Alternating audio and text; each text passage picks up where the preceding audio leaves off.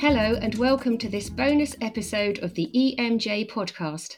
My name is Dr. Bridget Scott, and the focus of today's podcast is the role of predictive biomarkers in guiding the treatment of patients with endometrial cancer. This podcast has been sponsored by GSK.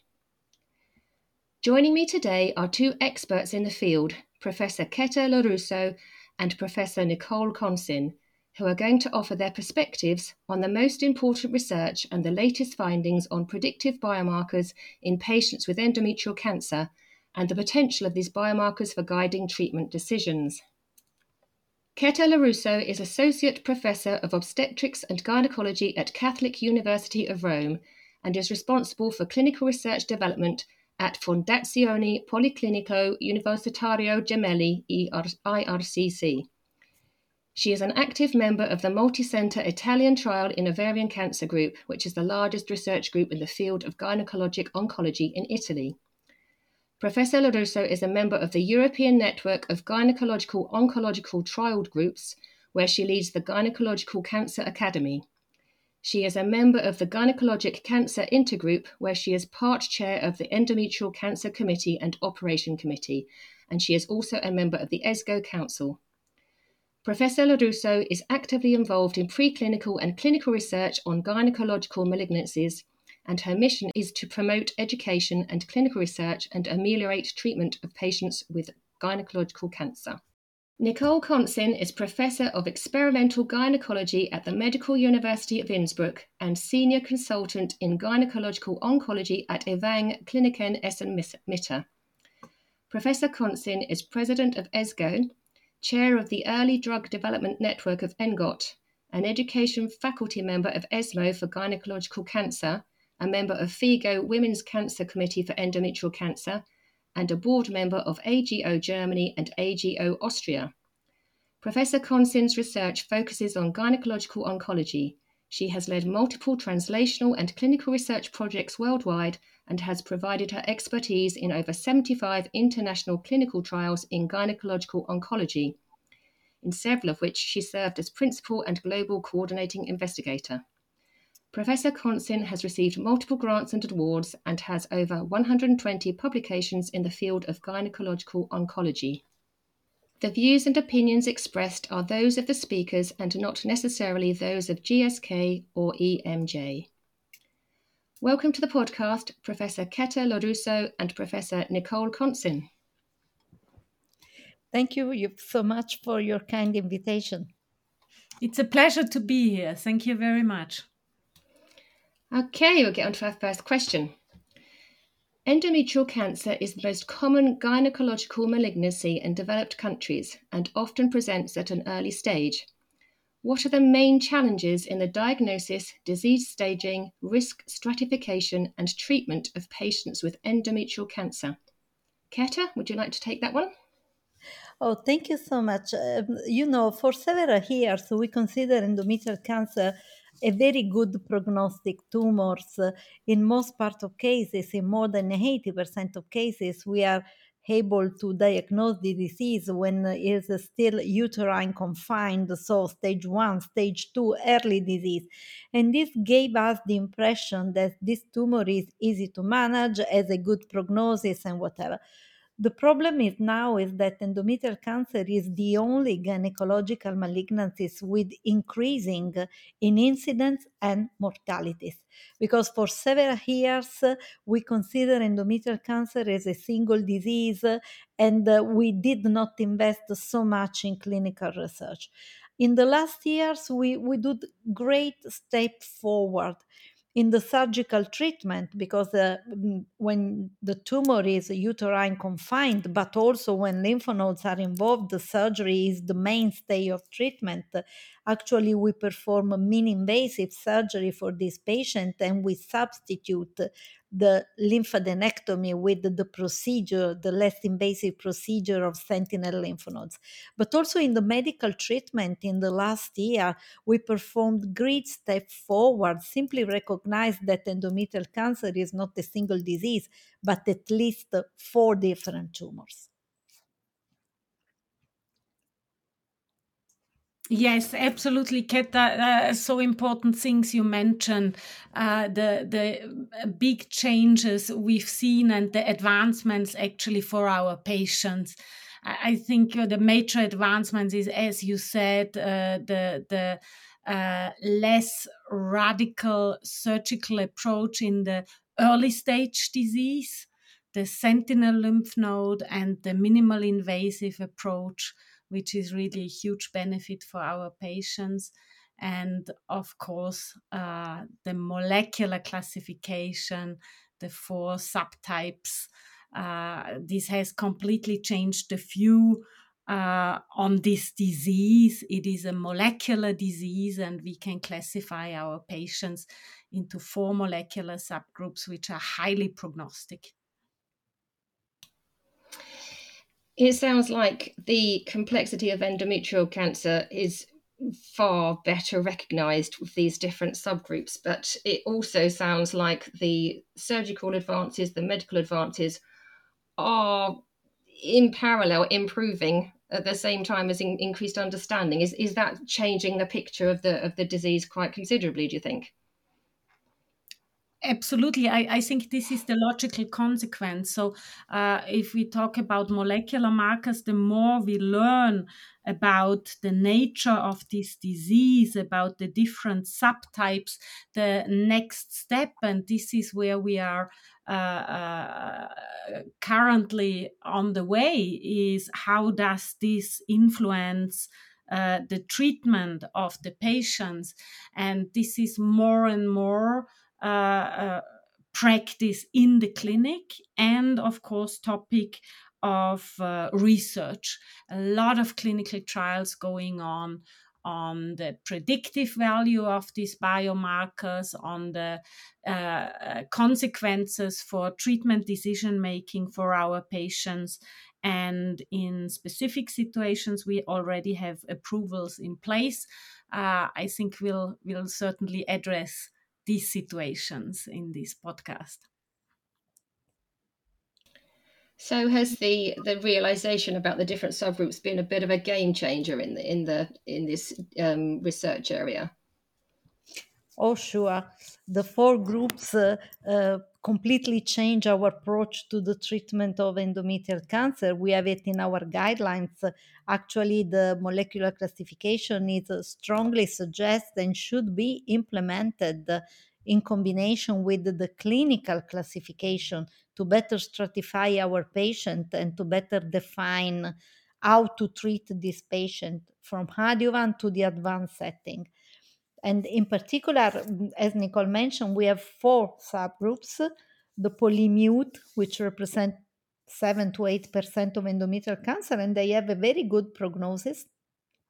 On the opposite, the P53 mute patient, which represent about 15 to 25% of endometrial cancer patients, the worst in terms of prognosis. They are responsible for more than 50% of cancer-related death in endometrial cancer. Then we have the microsatellite instability tumor, which are characterized by, of course, instability, genomic instability, and this tumor seems to respond very well to immunotherapy. And then we have the last group, which is, I think, Nicole probably will agree with me, it's a miscellanea of tumors. Probably in the coming years, we will have more granularity in better define who are the non-specific molecular profile patient, and we will know much better how to treat this group.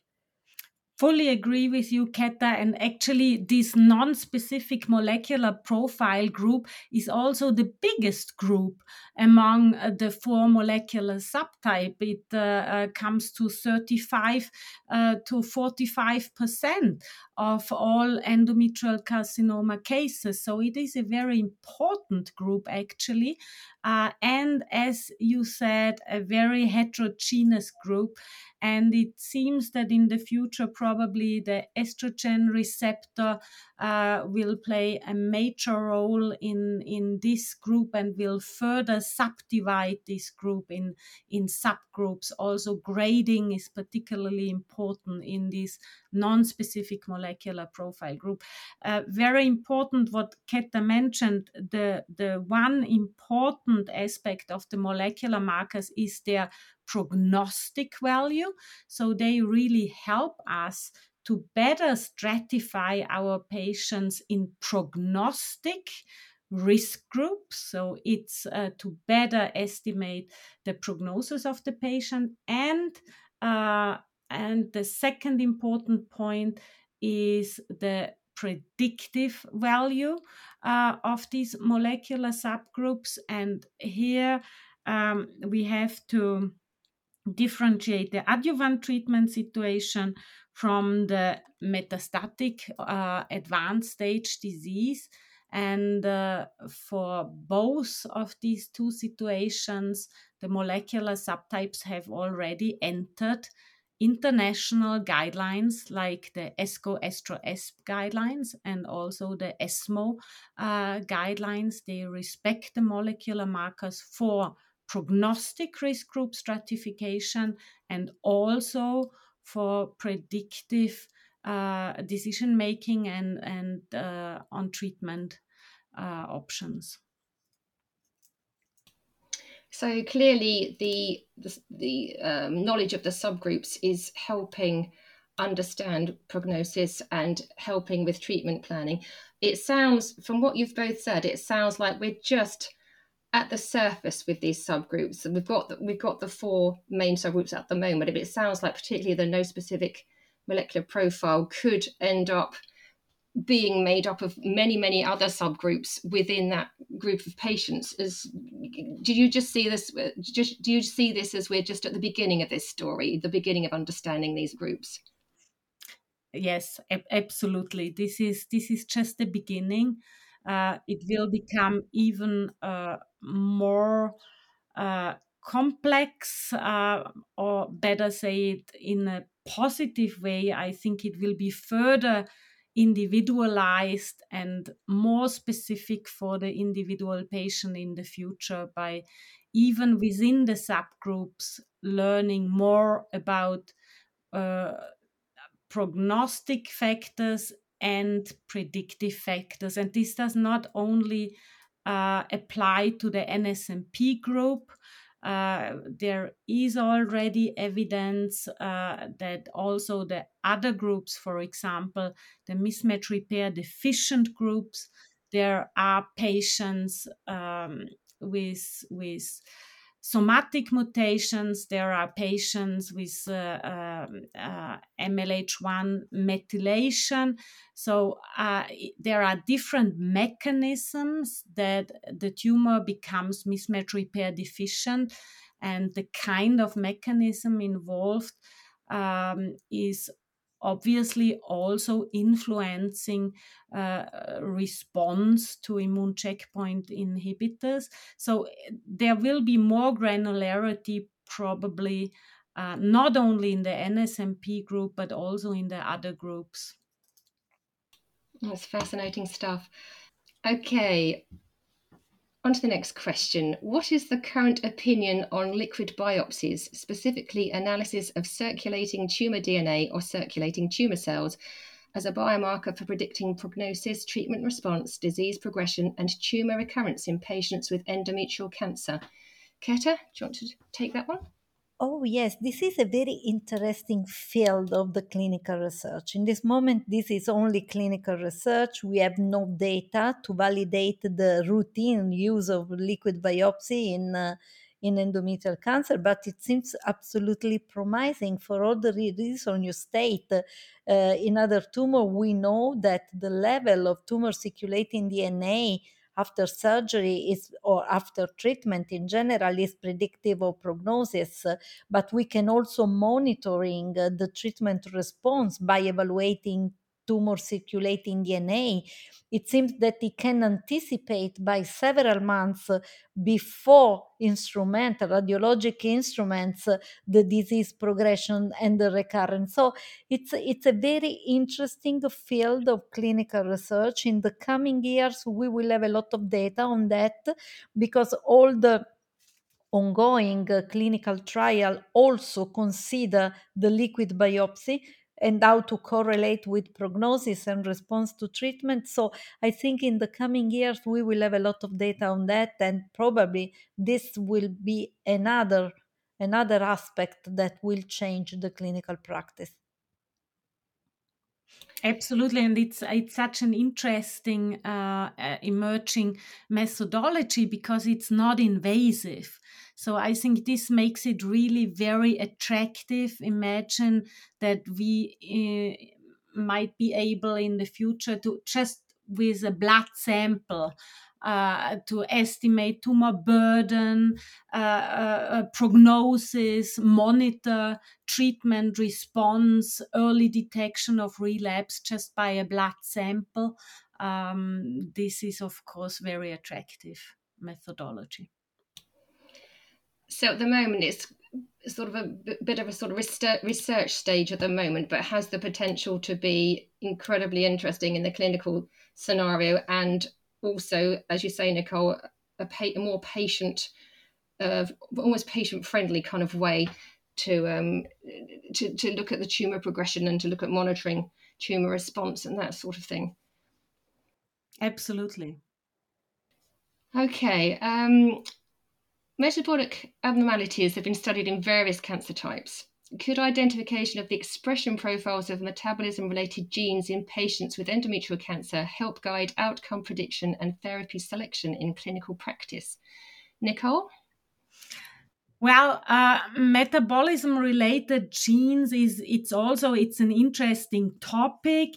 It is also at the moment there are only preliminary data, and if I relate this to circulating tumor DNA or circulating tumor cells data, this is certainly in early development and early preliminary data that we have on this, but nevertheless, it's a very interesting topic. There are studies in, for example, the TCGA data set where metabolism-related gene signatures have been analyzed and have been found to be prognostic in endometrial cancer patients, and also they seem to have different immunological backgrounds, like some signatures have more infiltrating immune cells, and thus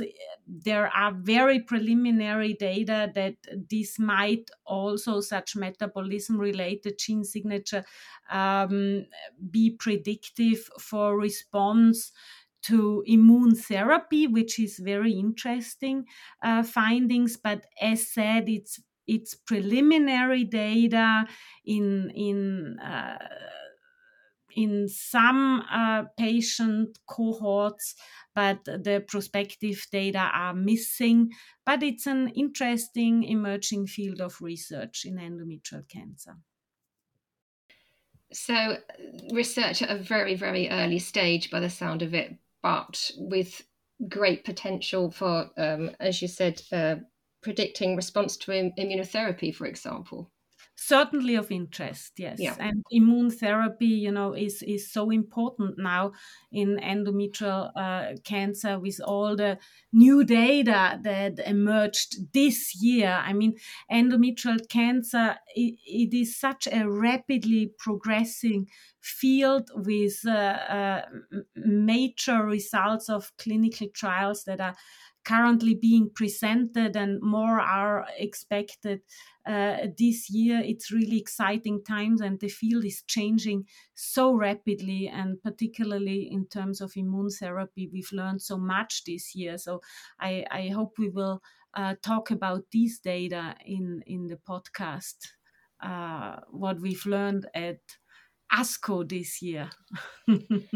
Yes, it's an unprecedented moment for the clinical research and clinical practice in endometrial cancer treatment. We never imagined even few years ago, to live the moment we are living now with immunotherapy for sure, which is the new standard of care in second line in MSI high patient, but also in first line in combination with chemotherapy. in the last months, we have the publication of two randomized trial evaluating immunotherapy in combination with platinum paclitaxel in the first line advanced setting. The trial use respectively pembrolizumab and dostarlimab, and they reach the same conclusion. The benefit is huge in the DMMR population as expected. We are talking about as a ratio of 0.28, 0.3 for the progression, but there is a benefit also, even though smaller, in the PMMR population. And the Ruby data with the dostarlimab has also overall survival as a co-primary endpoint.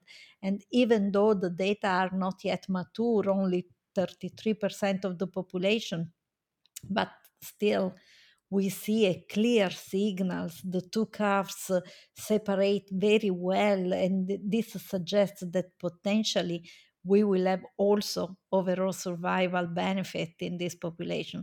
It's unprecedented. We never imagined to live this moment for our patients. Beautifully said, Keta.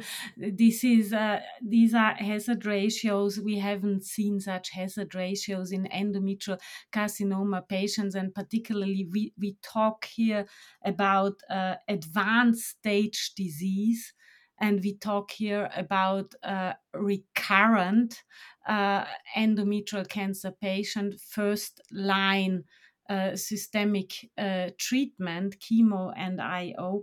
And as you said, for me, the most convincing data also premature with 33% maturity, the Ruby overall survival data. I mean, we talk about overall survival benefit in mismatch repair deficient patients, advanced stage, and relapsed.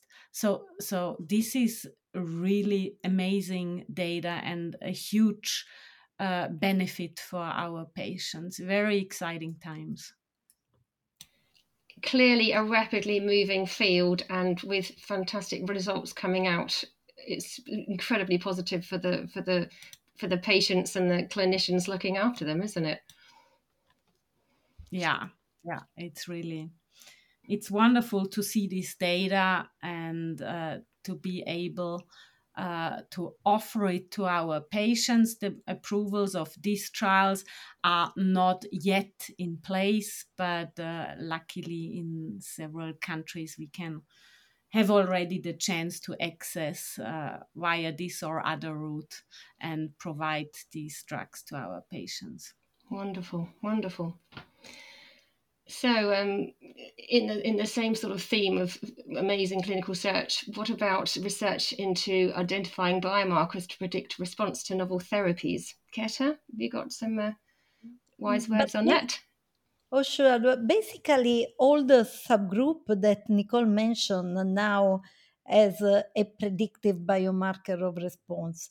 Polymutation, MSI high, but also tumor mutational burden are predictive biomarker of response to immunotherapy.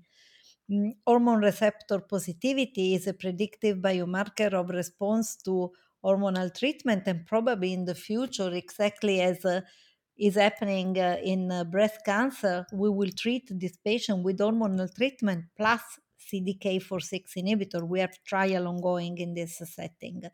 P53 mutant may represent a predictive biomarker. When it is mute, it's a predictive biomarker of response to chemo and potentially in the future also to PARP inhibitor. When it is wild type, it's a predictive biomarker of response to exportin inhibitor, selinexor. We saw very interesting data in P53 wild type patient using selinexor in the maintenance setting. And in addition, we have HER2 overexpression, which is a predictive biomarker of response to HER2 targeting drug. During ASCO, we saw incredible response with trastuzumab deruxtecan in HER2 positive patient with 87% response rate to trastuzumab deruxtecan in a population of HER2 positive endometrial cancer patient who have received a median of 2 prior line of therapy. These are numbers that usually we see in first line with 3 or 4 drugs. So it's impressive. The moment we are living is impressive, and we have a lot, particularly in endometrial cancer, a lot of predictive biomarker that will help us in guiding treatment of our patient. And much more to learn, Keta, right? And to study.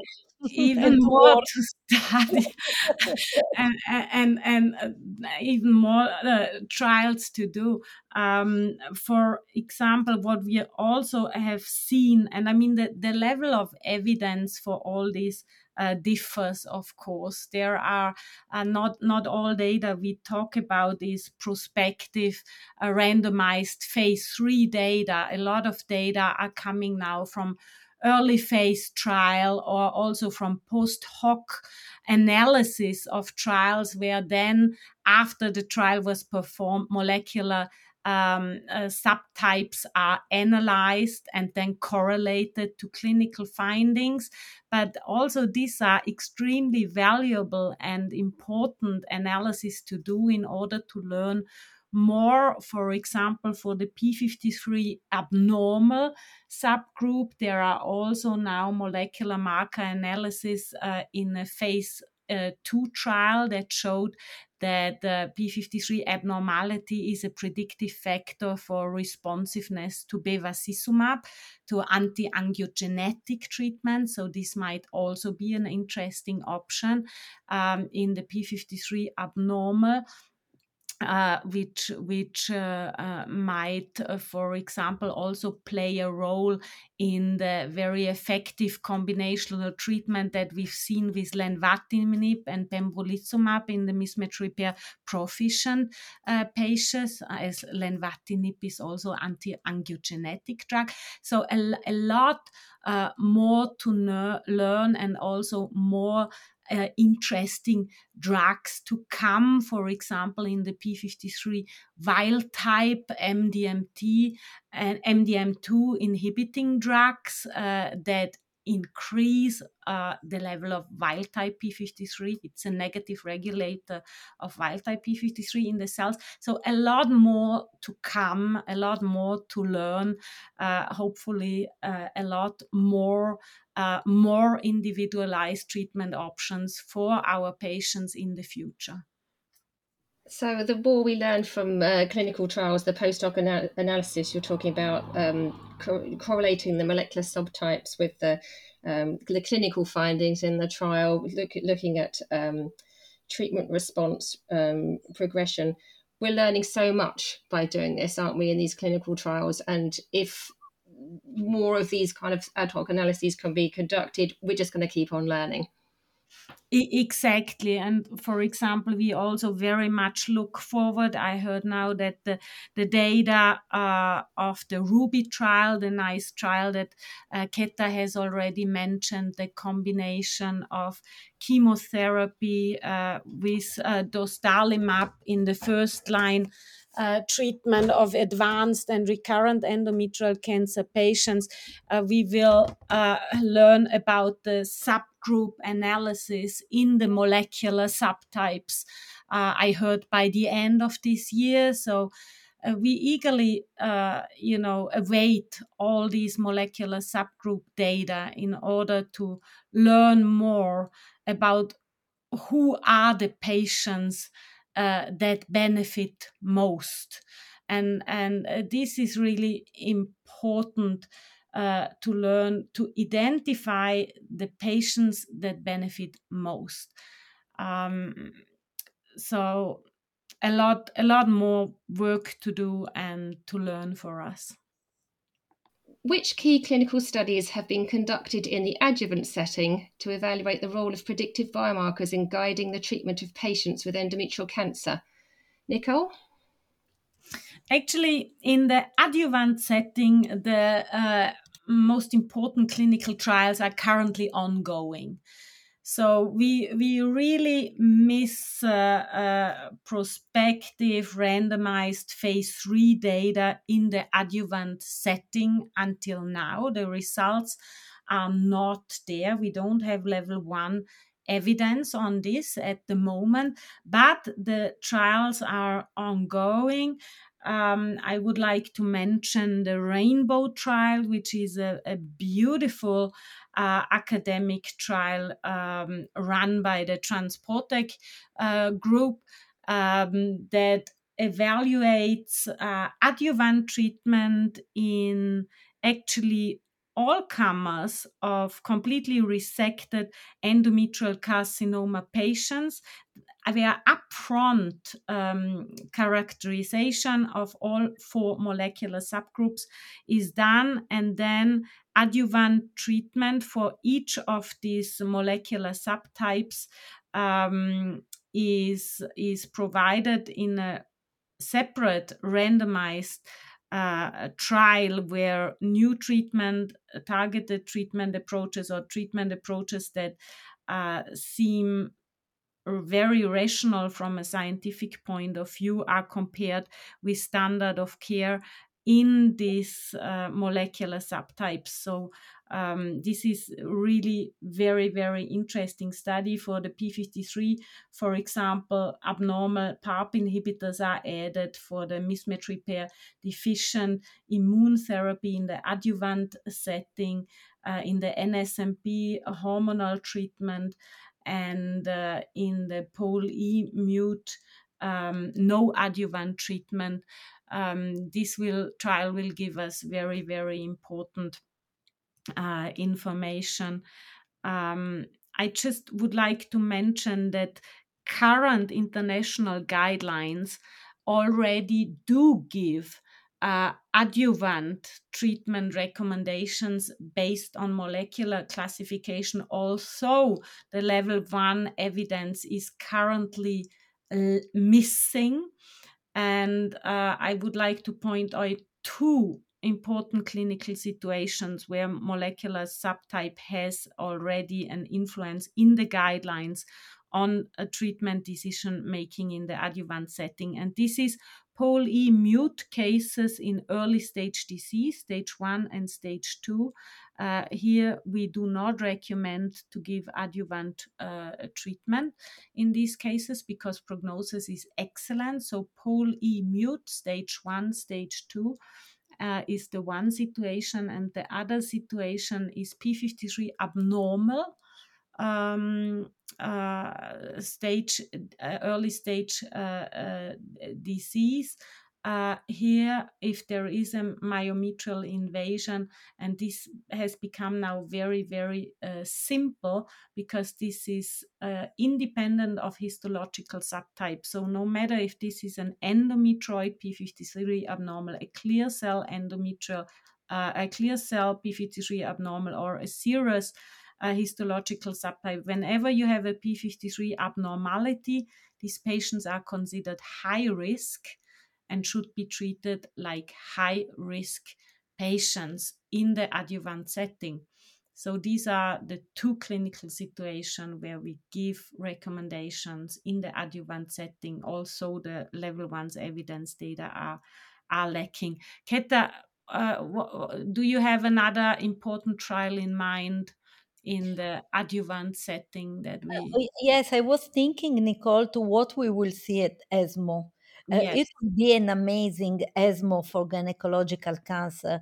I think we will have 6 randomized phase 3 trial in all gynecological malignancies, not only endometrial cancer, but in particular for the endometrial cancer in the adjuvant setting. We will have the results of Keynote E11, which is the trial evaluating pembrolizumab in the adjuvant setting of high-risk endometrial cancer patients.